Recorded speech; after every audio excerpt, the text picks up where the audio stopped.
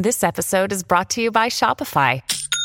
Forget the frustration of picking commerce platforms when you switch your business to Shopify, the global commerce platform that supercharges your selling wherever you sell. With Shopify, you'll harness the same intuitive features, trusted apps, and powerful analytics used by the world's leading brands. Sign up today for your $1 per month trial period at shopify.com/tech, all lowercase. That's shopify.com/tech. It's time for Friday Follies, right here on the Mutual Audio Network.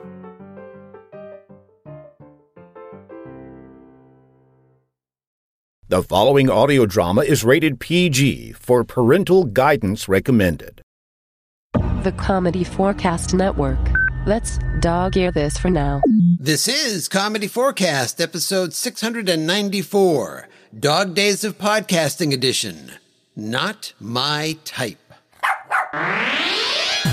Every August, the Dog Days of Podcasting event challenges podcasters to create a new show every single day of the month. Or at least as many days as they can. Comedy Forecast has been a participant virtually every year since the challenge began. During last year's event, we looked at one odd news story each day. And we're doing it again this year. Be sure to subscribe, so you never miss an episode. And, to hear all the content being created by everyone participating in this year's event, go to dogdaysofpodcasting.com. Thank you. Well, hi there, Clinton here, and here is today's odd news story. Okay, you were just convicted of running an illegal underground Hot Wheels chop shop. First of all, what? And second, before your lawyer tries to appeal your case, for goodness sake, make sure they're using the right typeface.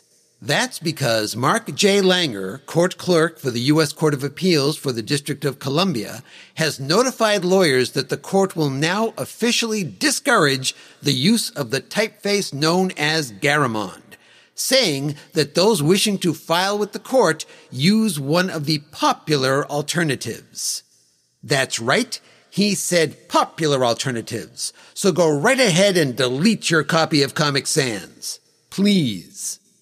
Langer goes on to say that documents that use Garamond can be more difficult to read, and points out that the court rules require typefaces to be at least 14-point, a size known to be larger than its neighboring pull-down menu option of 12-point, but far smaller than that attention-grabbing diva 18-point.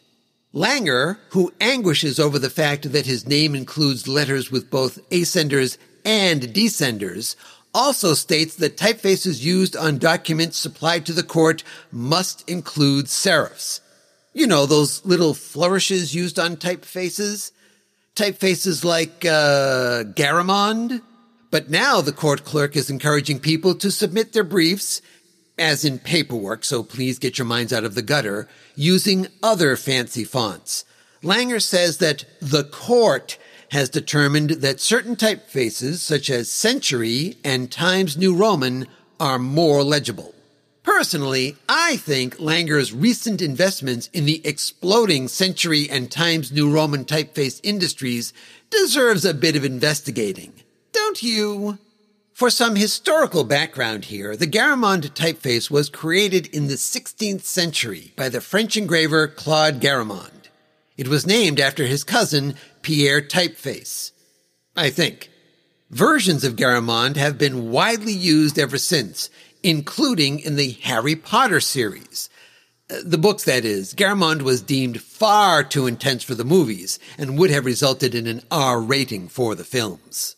And it's popular with lawyers, too, with one stating, quote, "It's the only one I use. It looks nicer than Times New Roman," close quote, clearly throwing down the typeface gauntlet there. Woo! But let's dog-ear that for now and talk about you. I think the key takeaway here is that in the Futura, forget the countless hours of research, Mark J. Langer has already done the Tahoma work for you. Just tell your courier to get with the times and use that Century typeface. Oh, and I never got around to telling you what Mr. Langer thinks of double spacing and wide margins. That's mind-boggling. But we'll leave that for another day, because for now, That's it. We're done. Bye-bye. Episode contents, including story and music, by Clinton Alvord. Copyright 2021. All rights reserved. Hi, this is Marcy Bell Lunchpocket, one of the members of the Narada Radio Company. This portion of Pulpery Theater is brought to you by Arrowhawk Real Trail Mix. Remember, friends, unlike all of those other so-called trail mixes, Arrowhawk, another fine product of Irresponsible Mills of Oakville, Tennessee, is made up of all those wonderful things actually found on the trail, such as tree bark, pine needles, pebbles, clumps of clay, leaves, bird droppings, and for an added crunch, those dried husks that locusts leave on the trunks of trees. But that's not all, friends. Coming soon from Arrowhawk is a brand new protein mix that includes delicious, chewy, dried earthworms. So remember, Arrowhawk is not available in stores.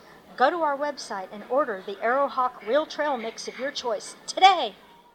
If you're eating trail mix and break your teeth on a rock, chances are you're enjoying Arrowhawk.